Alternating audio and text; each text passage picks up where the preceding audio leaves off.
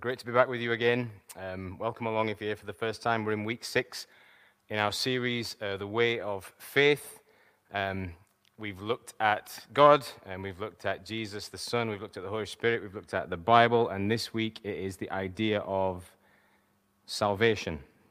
One of those words that ends in "shun." It's the idea that this story, the Bible story, has a meaning, has a reason. It's this idea that this story that we look at saves us. It rescues us. We don't disappear off into oblivion. The earth doesn't just crumble away into nothingness. Our souls and our spirits don't just go into the ground and that's the end of us. There is purpose and meaning. There is hope. Even for the things that we do right now in this moment, there is hope. There is rescue. It literally means, not literally, it means in its simplest sense, it's this idea that God is rescuing the world. So have that in the back of your mind. And this idea of salvation has caused, we get stuck on it as human beings, I think. We are conflicted about the idea of salvation. It's a sticking point for us. The idea that some people, if in the sense that you are saved, the idea that some people are in and some people are out.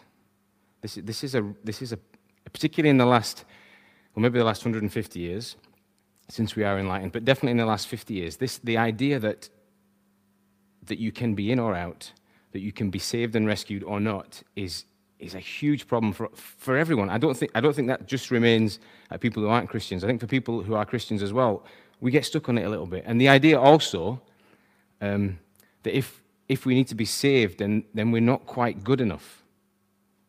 That's a huge problem for us as well, that we might have to do something about the way that we are. So it's a sticking point, but at the same time, it's an idea that we can't get away from. This idea of salvation, this idea that we need rescue, this idea that we are a little bit broken and there might be somebody or something or some moment or some revelation down the line that can restore us and bring us hope again.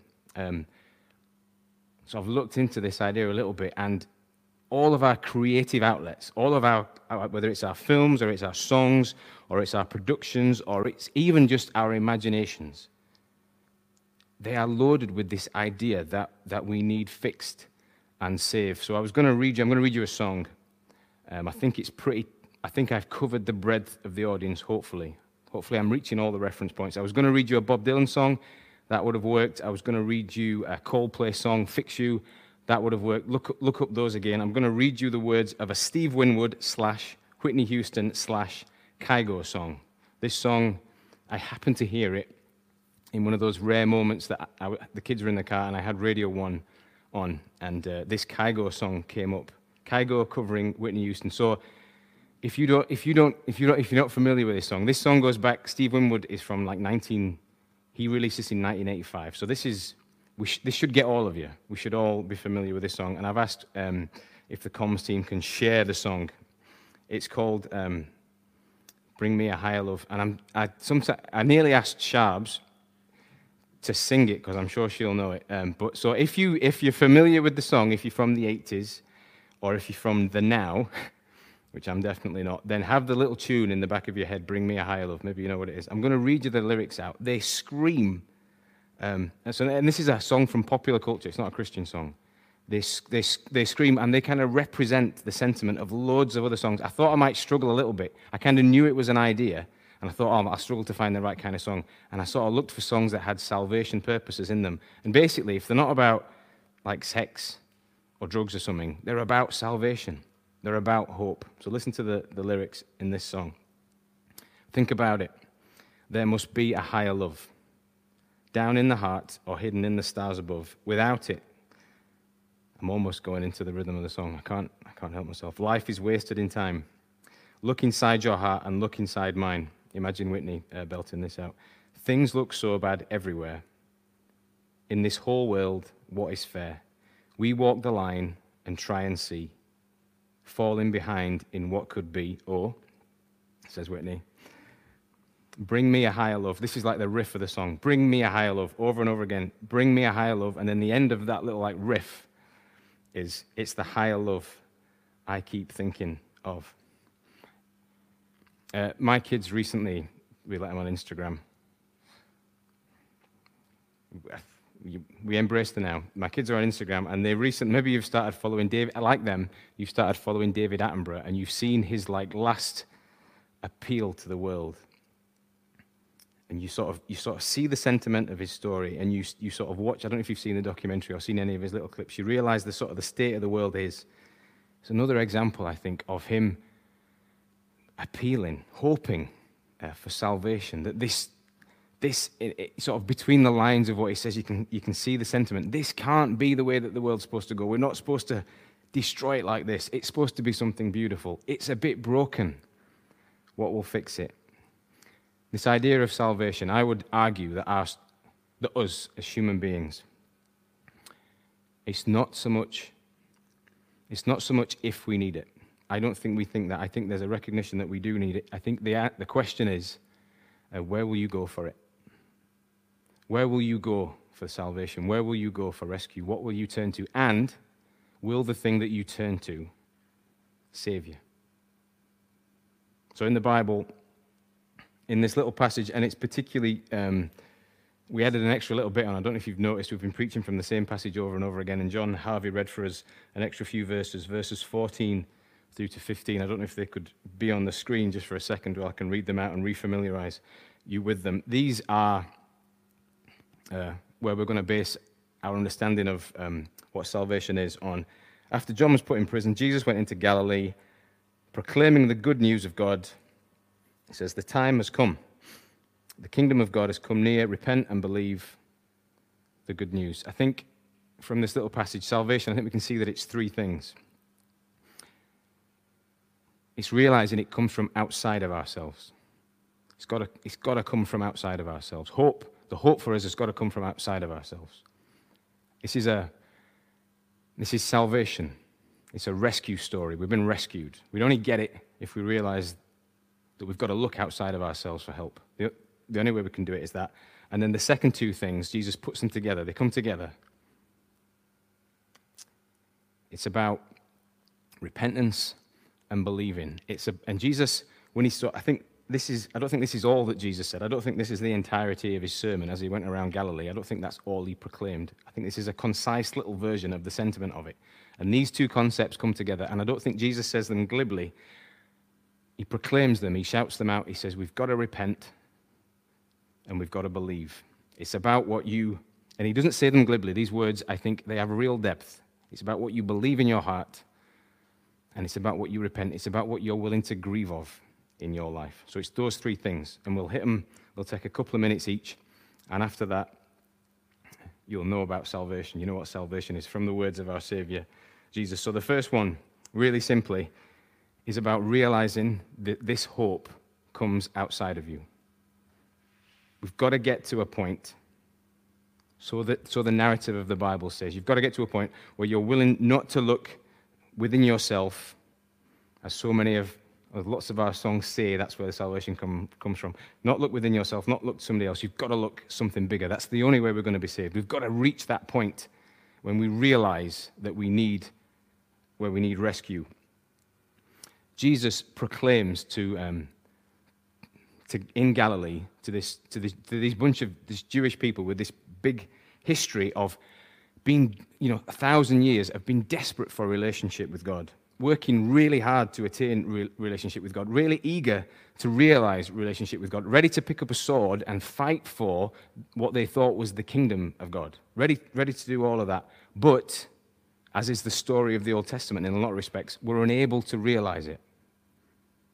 Like a tragic story in some respects, the Old Testament. They were unable to realize relationship with God. And Jesus says, this is the good news of God. There's still good news of God. We've not got grasp relationship with him yet, but this is the good news of God. God is going to do something through me, Jesus. God is going to do something that is going to enable all that stuff that you've hoped for and strived for and knew that was a possibility. God is going to make that real, and he's going to give it to you as a gift. You're going to observe my life, and you're not going to have to strive for this in that same way. It's not going to be something that you can attain. It's going to come as a gift because God is going to act on the cross through me to rescue you. This is the first thing. It's salvation. It's a salvation story. The story of the Bible is a salvation story. It's a story about rescue. And it's a story about realizing that we are being rescued. So I think that involves two things. Firstly, when you're being rescued, you need to realize that you're done for. You need to realize that you need rescue. That's the first thing. You need to look around at your circumstances and realize that you've had it. So it's a change of perspective. You look at the world through David Attenborough's problem. You look at the world that's covered in plastic, or that is where there's societal fractions, or there's inequality. You've got to look at that world, and you've got to see that it's broken, and you've got to see that it needs help, not from us, but it craves something bigger is needed to fix those problems. You've got to realize when you look at yourself, that no mantra, no new life philosophy is going to sort it out. You've got to realize that ultimately you're a bit broken. You've got to see yourself through that light. You've got to see yourself, because it's about being rescued. And when you're rescued, you realize that you've got nothing left. It's a rescue story. So this is the first point about rescue. You've got to see yourself as the broken person. You've got to see the world broken, and you've got to go, man, this needs God. That's the first thing. The second thing is, a rescue story is not all bad. Rescue stories are joyous things. I don't know if you've ever been rescued. I happen to have more enthusiasm than common sense. So it means often I need rescued because we go on adventures as families, and my enthusiasm takes me beyond my limits. And I need rescued. So we've been a couple of times up mountains that I should never have been up. And we needed rescue. And the thing about rescue is when you not only do you reach that point where you realize you do need rescue, but at the same time, when you see the person who brings you rescue, I mean, it's incredible. I don't know if you've ever watched any of these. There's lots of documentaries. They're mostly on Channel 5s about organizations like paramedics or lifesavers or sea rescuers that go out and rescue people. And when they get out to rescue the people, you see the joy on the rescued person's faces, and they gush at their rescuer. You say all sorts of, you see them look, and I've been in this position, look adoringly at the person that's rescued you. You gush. And then they get home, and as the rescued person, I can say the same sort of thing. You get home and you have got a fresh, if you've been really in trouble, if you've really needed rescue, you get home and you look lovingly at those nearest and dearest to you. You look through a different light at the rest of the world. It becomes a joyous thing. Here's the thing. Our story, if you're a Christian, if you're a person of faith and belief, is a story of rescue. There's a sense in which we look at that word salvation and we go, sometimes we cheapen it and we say, it's just about immediate rescue. This idea of being saved, we think of it as like, you could almost have the picture of somebody drowning in the ocean, and then through the Christ actions, they're pulled out and then they're saved, and then they go off and party. There's a deeper idea, I think, behind this understanding of salvation. There's more of a present continuous sort of sense to the word. It's not just like we are saved, which we are, but we are saved and we are being saved. When you try and put the picture together, don't just imagine God reaching in and grabbing you, throwing you out, and the person partying in the boat because everything's fine. Imagine the idea of somebody reaching in and holding onto your hand, and you're being pulled out and you can't let go of this person's hand. There's this idea throughout our lives. You read around this topic of salvation that we are saved. God's not going to let go. He's going to pull us out, but we need to keep hold of his hand that whole time. And we need to keep looking up lovingly at this God who is rescuing us in Jesus Christ. And therefore, we continue to have joy as we look around at our surroundings, and we look around at the people that we love, and we look around at our circumstances. We can find joy in these things because we are the rescued. So that's the first thing. We learn to look outside of ourselves. And that ain't really easy. That's not an easy thing to do. I don't see that very glibly.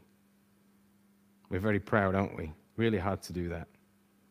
But it's what salvation... No, I'm not easily rescued, if I'm honest. I'm not an easily rescued person. I resist the need to put my hand up and say, I've not got this. But that's what salvation calls for. It calls for us to look at the world and go, and look at ourselves and go, I need rescued. I need help from outside of here. That's the first thing it is. It's a cry for help. It's a recognition of rescue. The second thing that it is, it's about what you believe. It's about what you believe. Jesus, as I said at the start, doesn't say this word glibly. There's a real... Because I think we say that we have this concept of believing. We say it quite a lot. I believe this, and I believe in that, or I believe in this. I think there's a real depth to this word. Huge depth. What does it mean to really believe something? To really, really believe in something? I think, as I've looked into this, our persons are massively shaped by our beliefs, by belief systems. I was reading a biologist's work, Humberto Maturana, and that's almost certainly not how you pronounce it, but he's an esteemed biologist, and a guy called Tim Rettig was writing about him, and he sort of explained how our belief systems work. And there's this idea, you can imagine it like almost like a flowchart. At the core of our being there's belief. There's these core beliefs. Jump on a little bit and there's like beliefs that spin off the back of that, extra beliefs.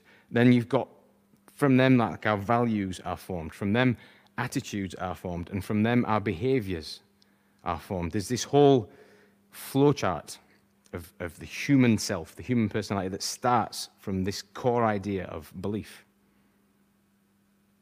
So there's a pecking order. There is a system to it. And our man Tim Rettig puts it like this: beliefs are interconnected with one another. A change in one belief will affect the system as a whole. If it's a core belief, a change can potentially lead to disruption of the system as a whole. If a set of beliefs changes, other parts of the system will have to rearrange in order to rebuild the coherence of the system. Do you see what he's saying? There's an order to this. If, for example, as has been the case, and is sometimes the case with me, and it's reported it was the case of sort of prehistoric caveman type man, if fear equals safety, it becomes a core value, then you are going to live, every day is going to look a certain way. You're going to see the thing that's scary or see the thing that's different. You're going to run back to your cave, run back to your home. That's going to govern your life. It's going to shape how you are as a person. If it's a minor thing, if it's a minor little belief, like, it's not that minor to me, but like the idea that you believe a jam sandwich is a better sandwich than a ham salad sandwich, which is the case. Jam is an amazing sandwich, way better than a ham salad sandwich. That's not going to change very much. But if it's the case that fear equals safety, then that's the kind of belief that's going to get itself to the start of this flowchart and shape the whole rest of your life. Shape how everything looks all the way down. It's going to filter down. Fear is going to be the governor of everything. Jesus says we are to believe in him, being the Son of God. If that's at our core, then here's the thing. Sometimes we approach it and we go, yeah, I've got this and I've got that, and the belief in Jesus is somewhere in the middle of all that. It kind of can't be. It's one of those things that's got to wrestle its way. It's got to find its way to the top. It's a core belief. And if it's a core belief, then it shapes everything that comes after it.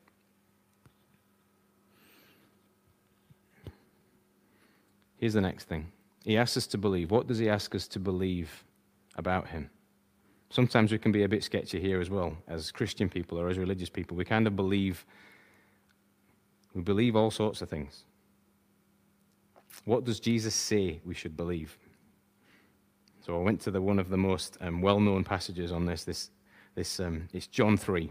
It's this moment where this guy Nicodemus comes to Jesus by night, and as we're observing it, he's really wrestling with what faith is. And he's looking for what the real meaning of faith is. And Jesus says to him, whoever believes in him will not, and I'm going to use the old AV version here because it's the one I remember, will not perish, but will have everlasting life, will have salvation. But it's really interesting the language that Jesus uses on belief. He doesn't just say, or the guy who penned the words doesn't just say, believe him, believe what he said, believe what he did. It says it's more personal, it's nearer. It asks a bigger jump from us. It says, believes, one of the older versions, on him, but the NIV says believes in him. It's like believes in him as a person. Believes who he is. Believes, and what you've got to do then is put that at the core of your beliefs. Believe that this guy who lived 2,000 years ago, this guy was God. Believe that this guy that lived 2,000 years ago, that was a good man, that lived this life that against all the odds pointed towards God. This guy that lived 2,000 years ago rose again and left the whole world jaw-dropped and stunned. If that is at the start of your belief systems, if that's right at the front, if you believe in him, then everything changes as it filters down. Everything. Everything about your personality, everything about your value system, everything about your behavior starts to filter down, because you can't take something like that, you can't hold a concept like that if you believe in him and have it somewhere in the middle. It doesn't sit alongside what you think about jam sandwiches. It has to find its way right to the very core of you, right to the top. And as it fights its way to the top, as you believe it, things change as they filter down. Everything becomes a bit more possible if you believe that. When you read some of the standards that Jesus lived, and even the standards that we are called to as Christians, when you read through his hopes for his kingdom, some of the behaviors that we're called to, forgiveness, love, care, compassion, these sorts of things that seem often out of our reach. If you believe that at your core, or even ultimately, I guess, the big barrier of death and illness that holds over us, all of our lives, even that, if we believe in him, there's hope. Every moment changes, all of our behaviors changes, it filters down if we believe in him. So that's the second thing that it is. It's accepting that hope comes from outside of you, and it's belief. And here's the third thing. Jesus says, you've got to repent. You've got to repent. Now, I think, like everybody, even as a Christian, but definitely if you just hear that if that's shouted out on the street, you regale against that straight away. That's a really difficult thing to hear, that the Bible screams repent to us. It's like unpalatable, isn't it? Can God really demand repentance? Can he really say that? Is that all right? One of the things I think you learn as a parent or as a carer or as a teacher or somebody in a position of responsibility is that, yeah, you can demand repentance. You can demand a sorry. There's kind of a range of ways that you can go about it. But it's legitimate to demand a sorry. But after that, you could maybe hope to, you'd rather hope to explain the situation if somebody's been wronged, hope to explain a situation, and then maybe somebody comes around to the idea of an apology. And certainly as a parent watching on, you hope if you're disciplining your child, that your child gets to a point where they go, oh yeah, they really sort of see it for themselves and own it for themselves. The sorry comes right from the heart. But all of the things are legitimate. Demanding for the sake of justice. We see this, don't we? For the sake of justice, it's legitimate to demand an apology, to demand a sorry. It's legitimate to want to explain it and wait for the apology. And it's legitimate as well to sort of hope the person who's caused the offense comes round to the idea and recognizes the wrongs from the heart. I mean, that's the one that you hold out for. The Bible does all of these things. It demands it, it explains it, and it lovingly, graciously, like a good parent, waits for it. But here's the thing. If you've gotten to a point in your journey that you look around at the world and you recognize that it needs rescue, if you've gotten to that point and you look at it and you go, there's only God, there's only God or something outside of me can do this. And if you've gotten to the next point where you've gone, I know that all of that hope's in Jesus and he's perfect and he's lived this perfect life, then you don't need the demand hanging over you. You don't need anybody shouting at you because your heart's already moved. And what happens then is you look round at the earth, you look round at the world, you look round at societies that are crumbling, or the problem with the environment because of our greed or whatever else it is, and your heart not only aches, and you don't get angry particularly with other people, or you might get a bit angry with other people, but what's most moved is grief within you. You look at it and you go, man, we've got some of this stuff wrong. You end up looking at yourself, even looking at yourself, and going, man, I recognize as I look at God being the answer, as I look at his kingdom coming, as I look at the way that that's all perfect, I recognize in me stuff that's broken. And you grieve it, and you repent, and you turn around. There's this awesome story. One of the best salvation stories in the gospel is about this little guy called Zacchaeus. And it's a beautiful little story, and we don't read loads about what happens with Jesus just really rocks up and he sees him. But before the story's finished, Jesus has just been at his house for lunch. Zacchaeus has given away half of his stuff, or more than half of his stuff, 4 times his stuff. And Jesus says at the end of that, beautifully, today, salvation has come to this house. Salvation, just because he's turned around. This is what salvation is. It's realizing that we need rescue. It's realizing that that rescue comes from Jesus and we've got to hold on to it and believe in it. It's grieving things that are not his ways. And it's the beautiful, wonderful hope that comes with faith in him through every circumstance, even death, that gives us hope into eternity. It's amazing. Now, here's the thing. Here's the rub. And we're finished. It's still a really hard thing to accept, I think. I'm being honest. It's still a really hard thing to accept. But here's what I would say. And I'm 41 now. I don't know how many more years I get. But in my 41 years, as I look at the world, I don't see any way around it. We need hope. We need rescue. And it comes from outside of ourselves. Thank you for listening. Welcome back to Christchurch Escape. I'm really glad that you've been able to stay with us. Thank you for doing that. It's my total privilege to introduce Stephen from Glasgow and Matteo from Italy. And they are students at Tyldesley College in Motherwell in Glasgow, which is actually where Ash and I went to college. So it's really nice to have some students from there with us today.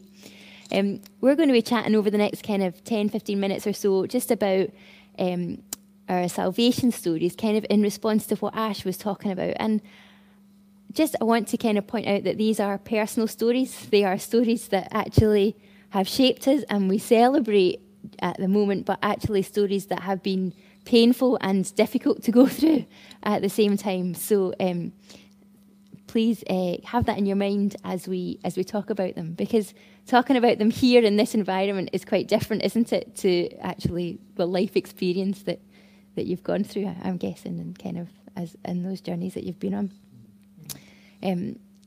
Great to have you guys. Thanks for spending the time with us. You've been here since Thursday evening. Is that right? Yes. Yeah. Was it good? It's been good. And you've spent some time talking to some church leaders and stuff like that. And then yesterday we were in York Minster as well, doing some stuff there. Stephen, if I can come to you first.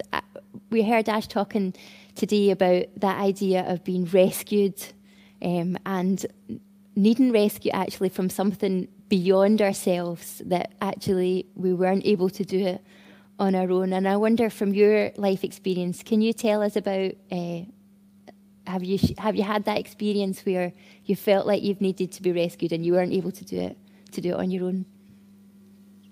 Yeah. So I suppose the way that I lived my life sort of led to this moment where I realised that I can't live my life the way that I live it anymore. I can't do what I want when I want because of where it led me. I used to get into a lot of bother when I was a teenager with getting drunk and doing silly things and finding myself in messy situations until I got to this point where I found myself in a cell for a weekend. After a night out, I got drunk and I passed out on the train, and a couple of paramedics came to help me out and wake me up and see if I was okay. And I woke up and lashed out at them, and they couldn't calm me down. They got the police involved, and I was having a go at them as well. So they put me in the cell for the weekend, and it was there that I realised, like, I'm helpless. I can't live the life that I'm living anymore. I can't go my own way because, this is where it's led me, and I never envisioned myself being in that situation.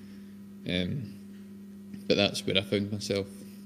Well, I guess that's quite a kind of harsh reality to be faced with, isn't it? When you just like, wow, here I am. I never thought that I would spend a night in a cell, and yeah, thanks for sharing that with us. What about you, Matteo? I'm guessing unfortunately we don't have time to go into it all today. I'm guessing that you also had that point where you kind of knew that you felt like you needed rescued. How come you decided that rescue needed to come from Jesus? Why Jesus? Why not self-help? Why not another religion? Why not, just making a better go of life, that kind of thing? Yeah, I like like Ash was saying, that salvation comes from outside of ourselves, because of our selfishness. I think that we as a human being try to find salvation before from ourselves. Especially for myself, speaking very personally, I will say that I've tried many things to find salvation. However, probably, I'm sure that even my Christian background influenced my seek for salvation. I think that, I reached the point where even from a mental health status, I need salvation from Jesus, because it's the only way that you can find salvation from outside, but salvation for yourself, personal salvation. And it's something very personal. Probably I'm going a bit outside from the question, but I don't mind. It's just this. I reached the point where I tried many stuff to save myself, but they were all useless. So I knew that salvation came from Jesus, because He is the only one who could touch my heart, and therefore, when I met Jesus personally, I understood that He's the only one who can save myself from myself also, because I think, probably in my case, I was my own, my only source of damage. Your own worst enemy. Exactly. Exactly, my worst enemy. I think that I reached the point when I understood that Jesus can save myself from myself. Yeah. And I think we all have experiences of that of feeling like we're our own worst enemy. Exactly. And at times, and even when we try to do good, we end up, even when we try to do better, even not even good, just even trying to do better, you're like, oh man, here I am again down the same road, you know, messing up again. And yes, I think that really does point to that idea of needing somebody bigger than ourselves. And we've been talking about Jesus earlier on in our series, and if you haven't seen that, make sure you look back on that. There's a talk entitled Who is Jesus? And the fact that he is God's son, and that he was able to defeat death, and you know, all these things mean that he gives us such great hope, doesn't he, in terms of putting our faith and trust in him. It is a bit cliche, I think. Just even like a bit twee, it kind of gives me, like, when you say, oh, I'm a Christian, I believe in Jesus. Do you know, it feels a bit, and I think kind of Ash touched on that a little bit in his sermon. Stephen, could you explain what is it you believe in as a Christian, more than Jesus, or is it just one word? Yeah, so I suppose I believe that the Bible is truth and that it's God's word. That's good, because we did that last week. So good answer on that one. Yeah, and I believe that what Ash was saying today about Jesus being the only way of salvation, that Jesus is the Son of God, and that he paid the price for our sins so that we could be forgiven, and our relationship with God could be restored, and that we can be sort of accepted into God's kingdom, and that God is with us. I believe that when you accept Jesus and you turn to him, that God will be there for you. There's the verse of that God works for the good of those who love him.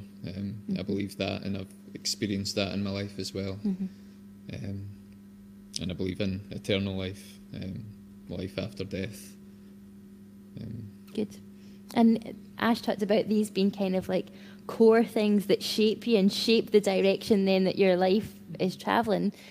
Obviously, you guys are both at Bible college, so it's clearly shaped your life a little bit. Matteo, do you want to maybe elaborate on that a little bit, how following Jesus has kind of shaped your life, why you're here at Tilsley now from Italy? What are you doing in the UK from Italy? Well, yeah. When I met Jesus, just like in a normal relationship, you go on to get to know the person just in front of you. So I attended Tilsley College to improve my knowledge about Jesus, about God. I applied to that, and it's from that moment that I joined Jesus' relationship with me, and I just understood that I need to know him, and I think that the best way to do that was to get a kind of gap year and try to know Jesus in a Bible college, because I think it's the best way. Even if I had many lessons from my childhood, I knew that they were not enough. So Good. I would like to improve this relationship with God, and so this is my second year at Tilsley College. Okay, so the gap year wasn't enough. You Exactly. had to sign up for the second year. Yeah, because I think that the more you get to know God, and the more you fall in love with him. So it's interesting. How he's leading my life now is very interesting, because I am here. I'm You're here. in class. Exactly. Class, of course. Yeah. And so it's kind of an answer to my child desire, because I had some aunties and uncles in England, and they always spoke me about Great Britain, UK as very wonderful place to be. Of course, I'm sure. Yeah. And so I had this desire to visit it, and now I'm living in it like 24/7 every day, and I hopefully for a long time. I mean, for the whole year, yes, of course. So here I am. Good. Well, it is great to have you. And what about you, Stephen? How has those kind of foundational core beliefs that you talked about, you know, how has that shaped your life? How has that shaped your work and what you do? And you've got a family now and things like that. How has that shaped life for you? Yeah, so it's completely different. Like, I think there's a clear before and after in my life. Before, I was living my own way and living for my own desires, doing what I wanted when I wanted, and, you know, where that led me. And I feel like it was only going to lead me there the way it was going. But then after, I'm putting God first and trying to live for God. Not only trying to, but I want to, because of what God's done for me. I want to repay God by serving Him, and I also want other people to taste what I've tasted. My favourite verse in the Bible is "Taste and see that God is good." And That's a good verse. I love that because I really struggled to understand God's goodness, but God allowed me to taste His goodness, and I want to share that with other people, so I want to point people towards God. So I've started working for a Christian football charity called Ambassadors in Football, who use football as their platform to share their faith with people. So I've been doing that for the past 3 years, and I love it. I couldn't ask for a better job, using football and Jesus and merging the two together. Yeah, I'm pretty sure, Ash might consider that a dream job as well, football and Jesus together. Good. And what about in your family life? Yeah, so I met a beautiful woman at church and married her, and got a beautiful baby girl as well, who's 7 months old, Ayla. Yeah. And are they just things that you kind of, only by the grace of God, you see that that's kind of worked out for you in life, and Yeah, I think makes a real contrast then, I guess, from the before picture that you shared with us today. And Yeah. Like a few years ago, I couldn't really see myself being married with a kid, and you know, having a purpose to my life and meaning and hope. And life was dark, it was grim, empty. It just felt meaningless, and I had nothing to look forward to. But now, you know, I've just got peace and joy and hope and meaning to my life, and a good family, good church around me. And good. Yeah. That's brilliant. I'm just so thankful that you were able to come. You'll be here today, and on the day that we're talking about salvation from God's word, that actually we're able to hear your salvation stories that we didn't know. And I'm just so thankful to you being here. So thanks very much for sharing personal stuff with us, and we appreciate that and pray that that'll be for God's glory. Just as we finish today, just in one sentence, maybe something that our church can pray for you as you go back to Tyldesley. You've got the rest of the year, the academic year ahead of you. A prayer point for us, maybe? For sure, the end of the year, as the academic year, and also about future ministries. Okay. For me. So reaching the end of the year in one piece with your sanity intact, and what God might do with you in the future. Yeah, exactly. Good. What about for you, Stephen? I think time management, try to manage family life and I get college and ministry, and for brain rustiness. It's been a while since I've been studying, so my brain's a bit rusty. Just that I get back into the swing of things with studying, and then the ministry as well, the ambassador stuff. Yeah, good. Okay. Church, I hope that you can join with me in prayer for these guys as they go back to Tyldesley, and I hope that their stories may have been helpful to you. If you would like to talk through any of these things through, then Ash and I are available during the week. We can give you a call or meet you in person if that's appropriate. But these things are so important. They are core things that shape our lives, and we really want to make sure that we don't miss the opportunity to talk to you about these things. Let's just quickly close in prayer. Father God, we just want to thank you for this time that we've been able to share with Stephen and Matteo. Thank you for their stories and their testimony of how you have been at work in their lives, and the transformation in their lives that has occurred not because of them, but because of you. And so we just want to take a moment just to pray for them and to commend them in their studies to you. We pray that you will keep them till the end of the year, focused, not rusty, enthused about studying your words and the things that come with that. We pray that as they balance being in the UK for Matteo and family life for Stephen, that you'll just protect them and give them wisdom. And we pray, Lord, that as they serve you in their lives in the future, you will establish your kingdom through them and bless the work that you do through them. We ask this in Jesus' name. Amen. Take care, everyone. Thanks for joining us. Hope to see you again next week. Bye now.